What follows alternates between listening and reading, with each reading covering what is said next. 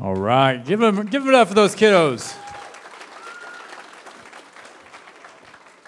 It has been an amazing week here, and we've had a ton of things to celebrate coming out of VBS, but one of the things that we got to celebrate on Friday was that the girls took home a friendly win over the boys. The girls were excited, right? The girls took home a friendly win over the boys in a competition to see who could raise the most money to support the underground church in Indonesia. Now, you're like, what's the underground church? In Indonesia, it's not cool. It's not always allowed to gather as Christians. And so there are people there who are literally being persecuted for their faith. There was a team of us that began this partnership a little over a year ago, and we've been over there a couple times since. We've met and talked to people who have been severely injured because of their commitment to the gospel and to Christ. And so we're getting ready to start year 2 of a 3-year partnership with them, and we're supporting pastors over there. And these kiddos jumped in to the tune of $225 over the course of the week, which was awesome. Really, really cool. And today, they did such a good job that we wanted to make sure that you guys had the opportunity to join them in that mission, all right? This is something that we're passionate about, taking the gospel to people that have never heard the name of Jesus before. And so there's 2 ways you can do that. One, if you're new here, if this is your first time here, and we say one person at a time. We want to learn people's story, one person at a time. At the end of each row, you'll find these little connect cards. If you'll fill those out, name, phone, email, we would love to connect and hear your story. And if you're new, every one of those that we receive, Kenny, one of our staff members, will be at the coffee bar afterwards. Every one of those turned in equals $5 given to one of our mission partners, Kinesis Call. Gary, if you want to wave your hand here. Gary and his wife, Connie, started Kinesis Call, planting churches all around the world, and they helped us start this partnership. So that's one way, but the other way is this. Today we're going to introduce something called text giving at Christ Community Church. So this is something you can use from now on, but today we want to make a special emphasis. Anything that's given through text today, above and beyond what you usually give, is going to go to our Indonesia Underground Church partnership.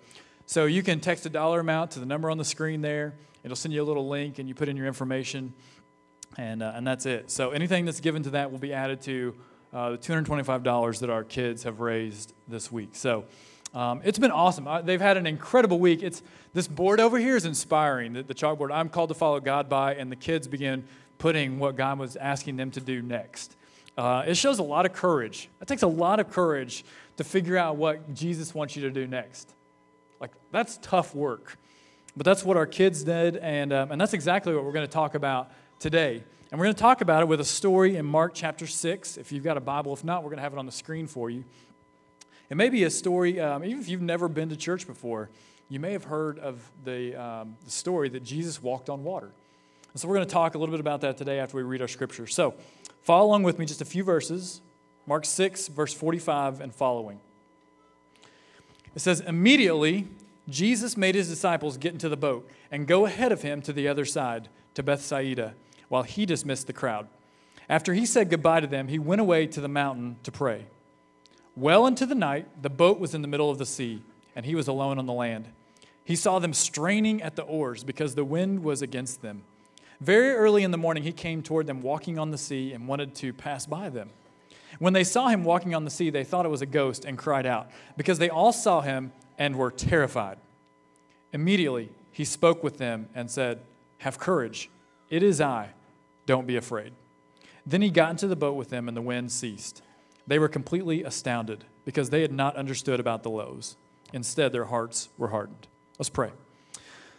Father God, we thank you for the Bible. It's your word to us. It's how you reveal yourself to us, and we pray that you would do just that today, that we would hear from you about your son Jesus, about the grace he gives to us and how he gives us the courage to stand and walk and figure out what's next in our relationship with you. And we pray all this in Jesus' name. Amen. Have courage, it is I, don't be afraid.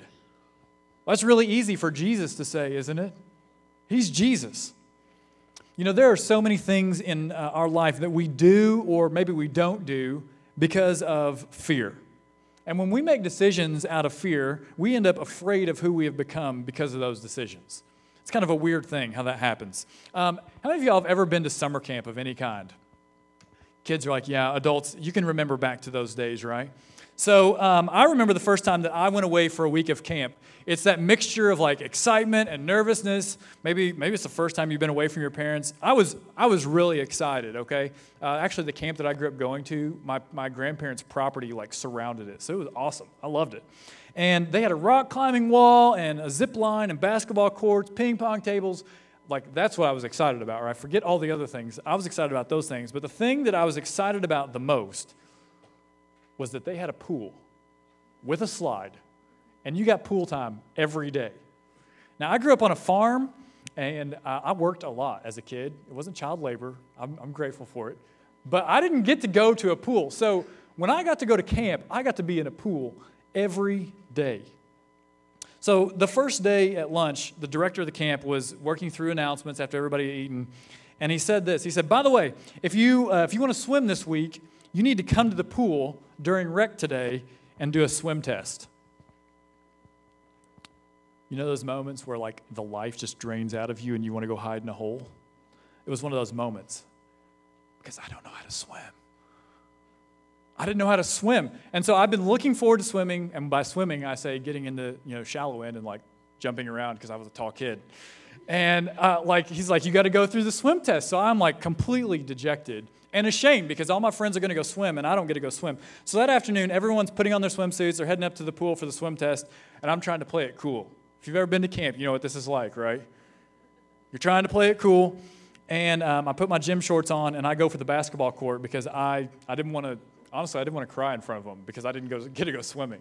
So I go to the gym the first day, and I skip the pool. And that night at dinner, one of my friends asked the question that I didn't want to be asked. Hey, Blake, how come you didn't go swimming with us today? Daggone it. Like, hey, man, I don't know how to swim. I was so embarrassed. And he looked back at me and said, dude, the swim test is just if you want to get in the deep end. Anybody can get in the pool. I was like, oh, man. Like, I missed it. I missed a whole day of swimming. And the next day, I totally went up to the pool and was the tall kid jumping around in the shallow end while my friends jumped off and did cool things off the diving board. But like that was me. But I missed out on this opportunity because I was afraid of the fact that I couldn't swim. I was afraid for anybody to find out that I couldn't swim. Nothing good comes when we make decisions out of fear. That week, I almost missed out on the entire week of pool time because I was afraid. And when I think about my spiritual journey with Christ, I realize that I've missed out on a lot of opportunities simply because I was afraid of my own limitations. Can anybody join me in that? I've missed out on a lot of opportunities in my walk with Christ because I was afraid of my own limitations. I looked at the situation, I looked at me, and I thought, there's no way. I'll just go do something else. I'll just put that off. Why do we struggle with fear, yet know that we have faith in God? We say that God is limitless. We say that He can do all things, that He knows all things. And yet we begin to look into our world and we only see our own limitations, and we make decisions based upon our fear of those limitations. The disciples in this story, right? They had more proximity to Jesus than any other human being on the planet. Whoever was, is to come. They had ate, slept, drank, walked, talked, sweat with Jesus more than anybody in history. But they still hadn't put this whole picture together, right? Like they've been journeying with Him. They've been joining Him on the mission field. But they weren't understanding that this was Jesus Christ, the Son of God. This was the promised Messiah, the one who was coming to die on a cross and forgive them of their sins. This wasn't just a good guy or a prophet. This was God Himself. We kind of look at them and we judge them like, how could you not know, guys? And yet we look at our world today and we think about how many people look at Jesus as just another good guy who did the right thing. But when we realize that they didn't see that this Jesus was God, it explains their response to Jesus when He's walking out on the water. And we see that in verse 52.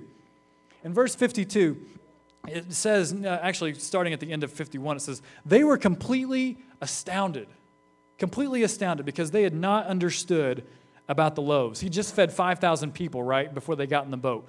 They had not understood about the loaves, and instead their hearts were hardened. These guys had been near Jesus, but they didn't know who Jesus was. And since they didn't know who Jesus was, their hearts were hardened to what was really going on. They failed to see that when people were being healed, it wasn't some black magic or revolutionary medical technique. It was God. They failed to see that when 5 loaves and 2 fish fed 5,000 people, that Jesus was more than a great guy with good intentions of serving the people. This guy was God.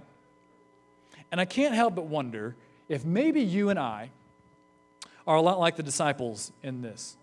We are near Jesus, but we don't know Jesus. We work in a Christian workplace. We spend time with Christian people. We live in a society that largely still believes it's following Christian values.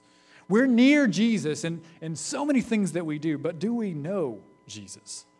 We see the good things he does in our community or in the lives of others, and we celebrate them. But our hearts are a little hardened to the fact that Jesus is more than a good guy who wants change in people's lives and betterment for the community. We don't know Jesus in the sense that he wants us to forsake our old lives, to leave them behind and chase after a new life with him.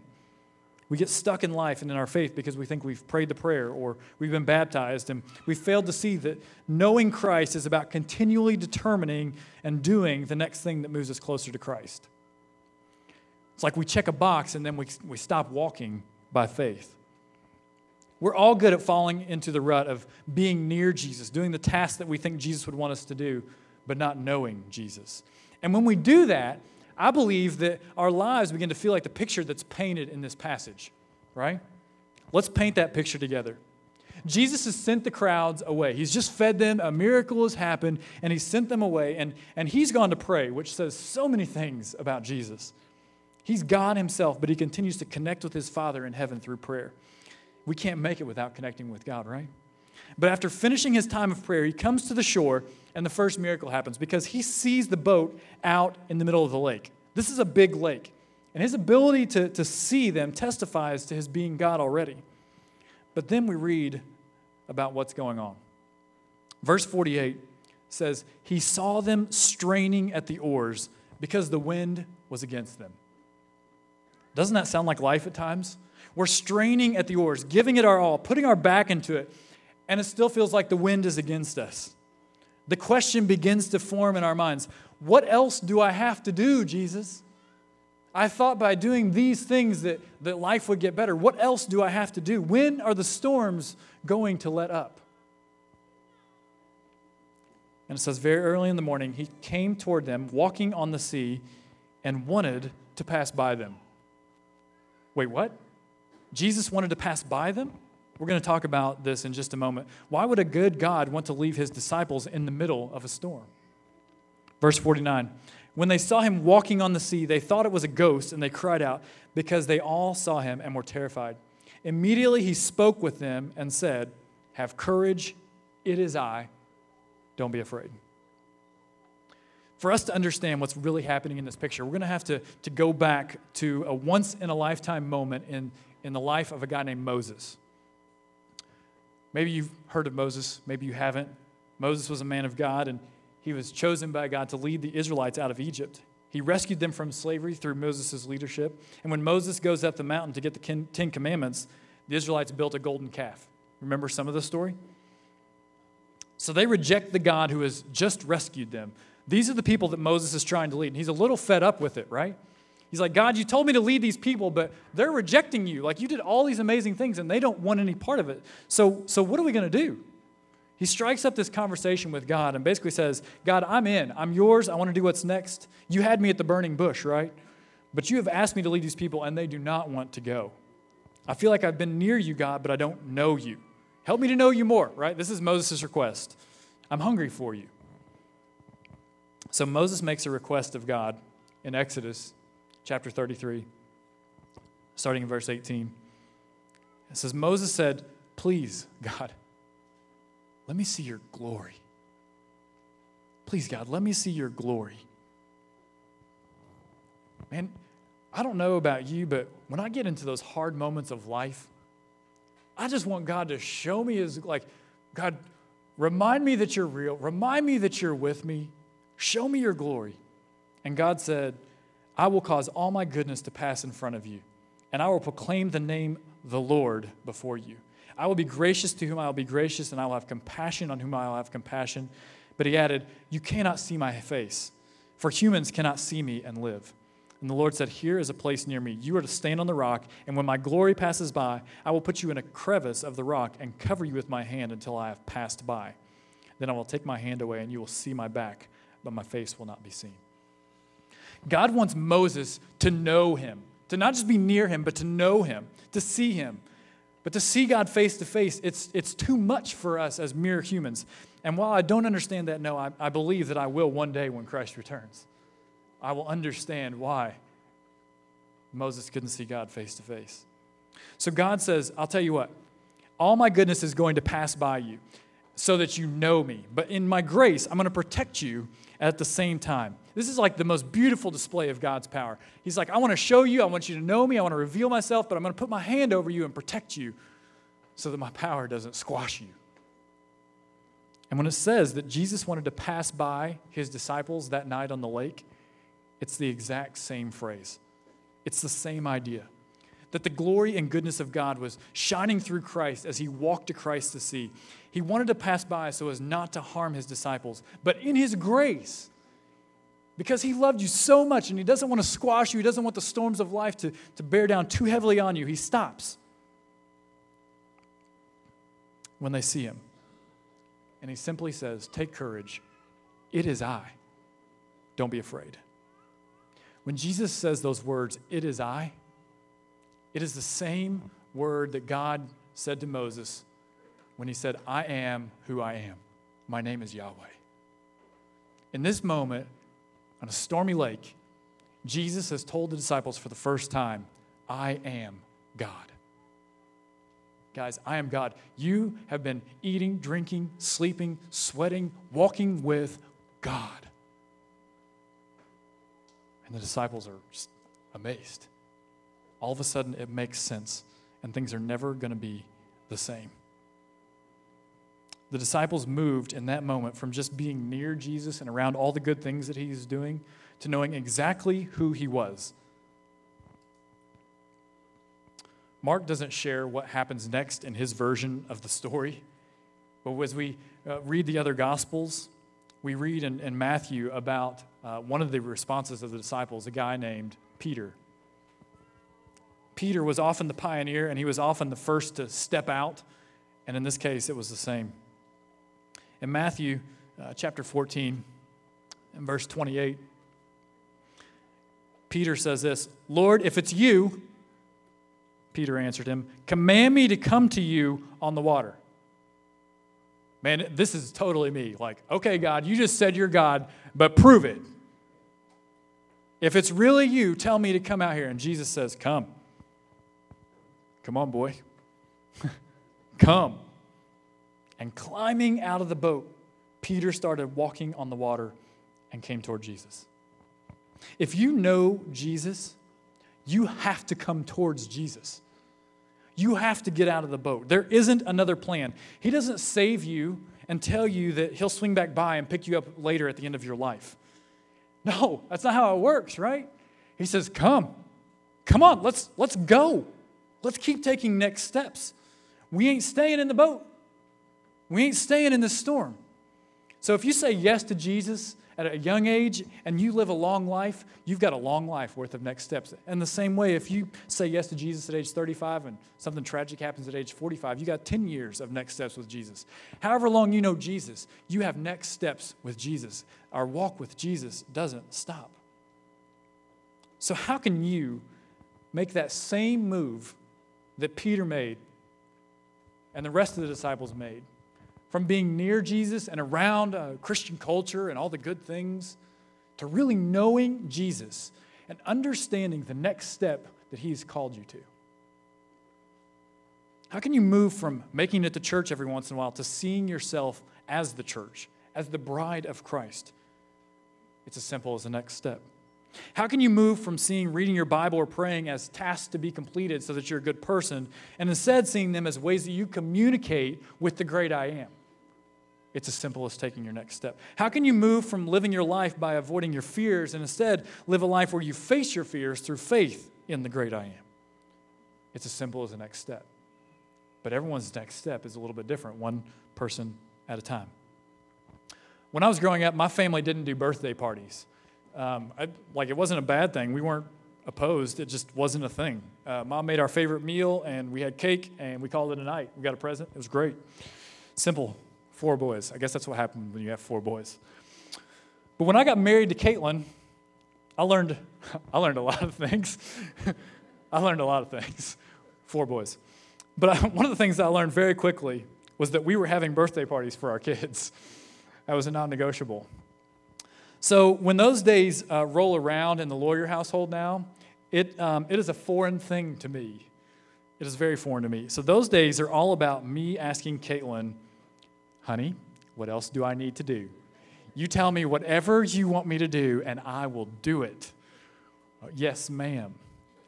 And when I think I've completed the list, I go back and I say, is there anything else that you would like me to do? She says, no. And then I hang around and she says, wait, there's another thing, right? You do the next thing. You make sure and knock the task list off one after the other after the other. Now, if you're married, maybe you can help me out on this one. If I treated my relationship with Caitlin like as husband and wife, if I treated it like I did throwing a birthday party, do you think our marriage would be in good shape? Our marriage would be in trouble, right? Can you just imagine?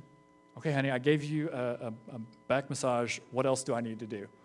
And the next thing comes, the next thing comes, the next thing. And at some point, I'm going to be really bitter. I'm going to be really resentful, right?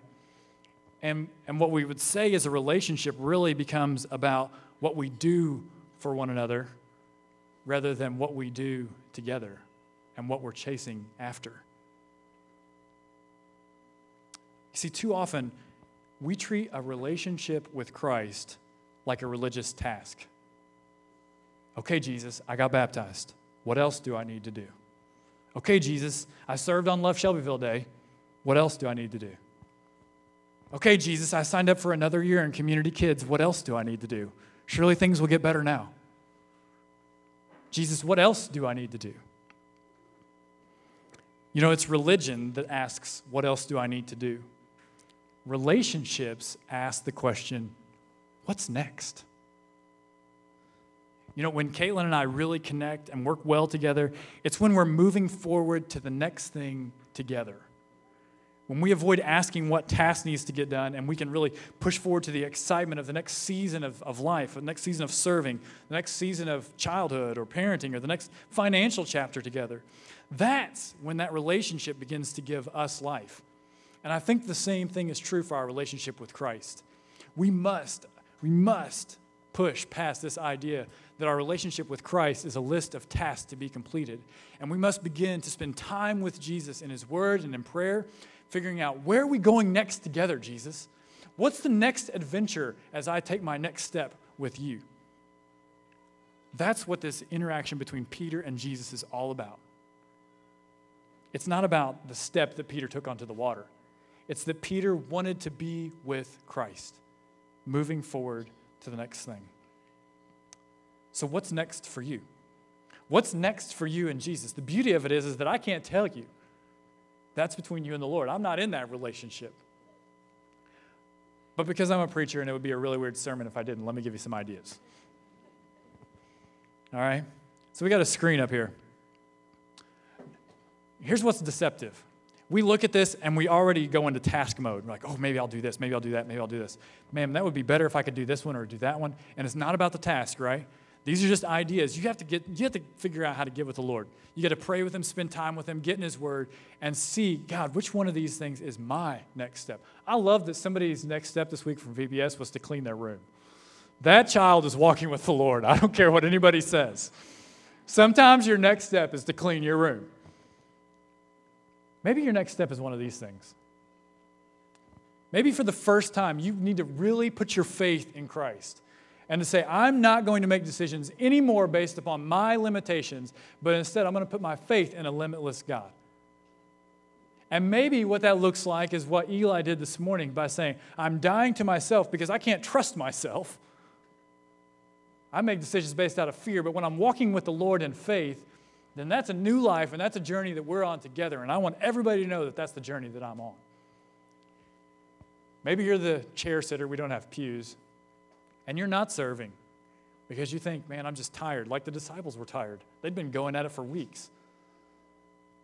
But your next step is to serve, and in that, to find the character and heart of Christ. Maybe it's for the first time learning how to read and pray. I love this week I saw a story of a ministry friend of mine. He said, my 11-year-old kid went to camp this week. He's been I've been in ministry all this time. And he said he came back from camp, and he said, Dad, I need to talk to you. He said, what's up, son? He said, here's what I want you to know, Dad.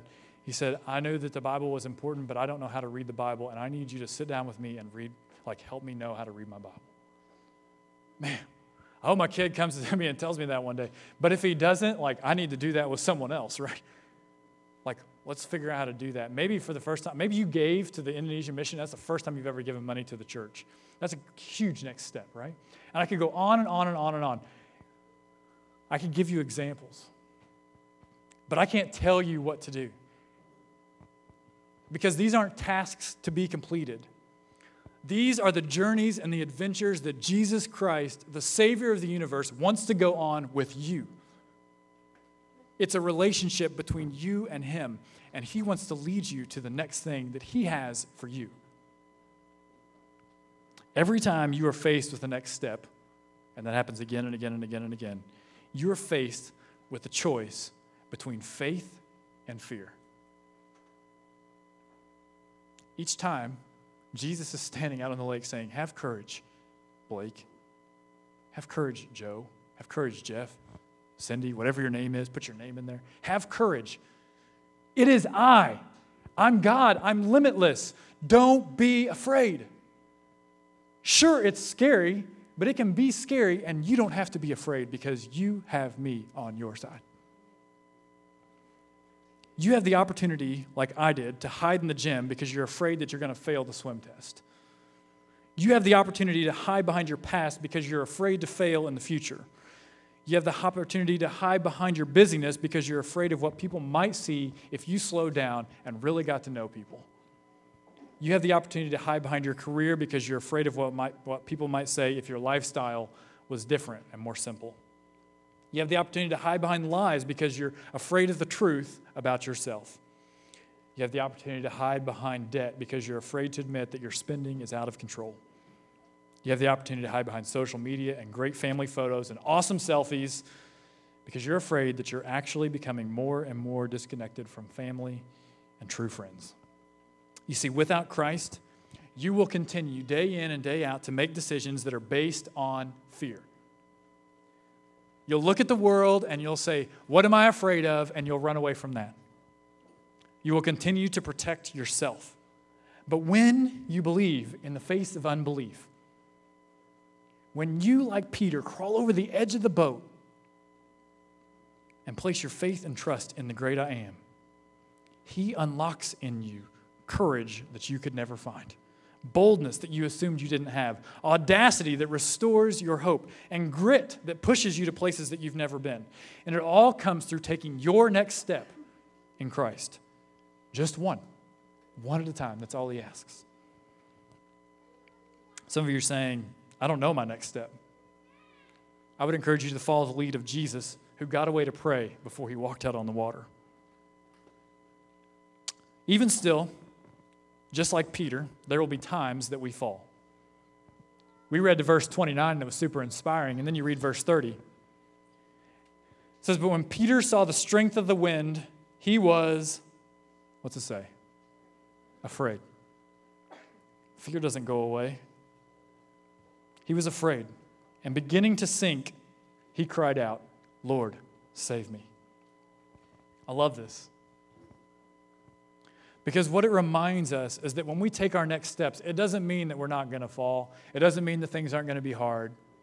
Don't assume that hard means harmful. Don't assume that falling means failure. Don't assume that exhaustion means elimination from this great race of faith. When you begin to fall, simply cry out to Jesus, Lord, save me. That was the whole point of this exercise, right? Have faith. Have courage. It is I. And when you do those things, you might soon experience the great I am, reaching down to grab you and to save you from yourself, from the trials of this world. You see, the reason that we don't have to be afraid is not because we don't face scary things. It's not because we won't fall down or be tired or get stuck in storms. It's because when we are in the middle of all those things, we know the great I am, and we can cry out to the God who saves. That is the great grace. And it brings us back to the passage that I read as we began our time of worship this morning. 2 Corinthians chapter 5, verses 6 through 8. So we are always confident and know that while we are at home in the body, we are away from the Lord. For we walk by faith, not by sight. In fact, we are confident and we would prefer to be away from the body and at home with the Lord. Let's pray. Jesus, you're the only way, the only one we can live for. Father, forgive us for assuming that being with you is just checking a list of tasks. Help us to press into knowing you, to being with you, to joining you on the outside, in the mess, in the journey of life. Give us courage as we do. We pray in Jesus' name. Amen.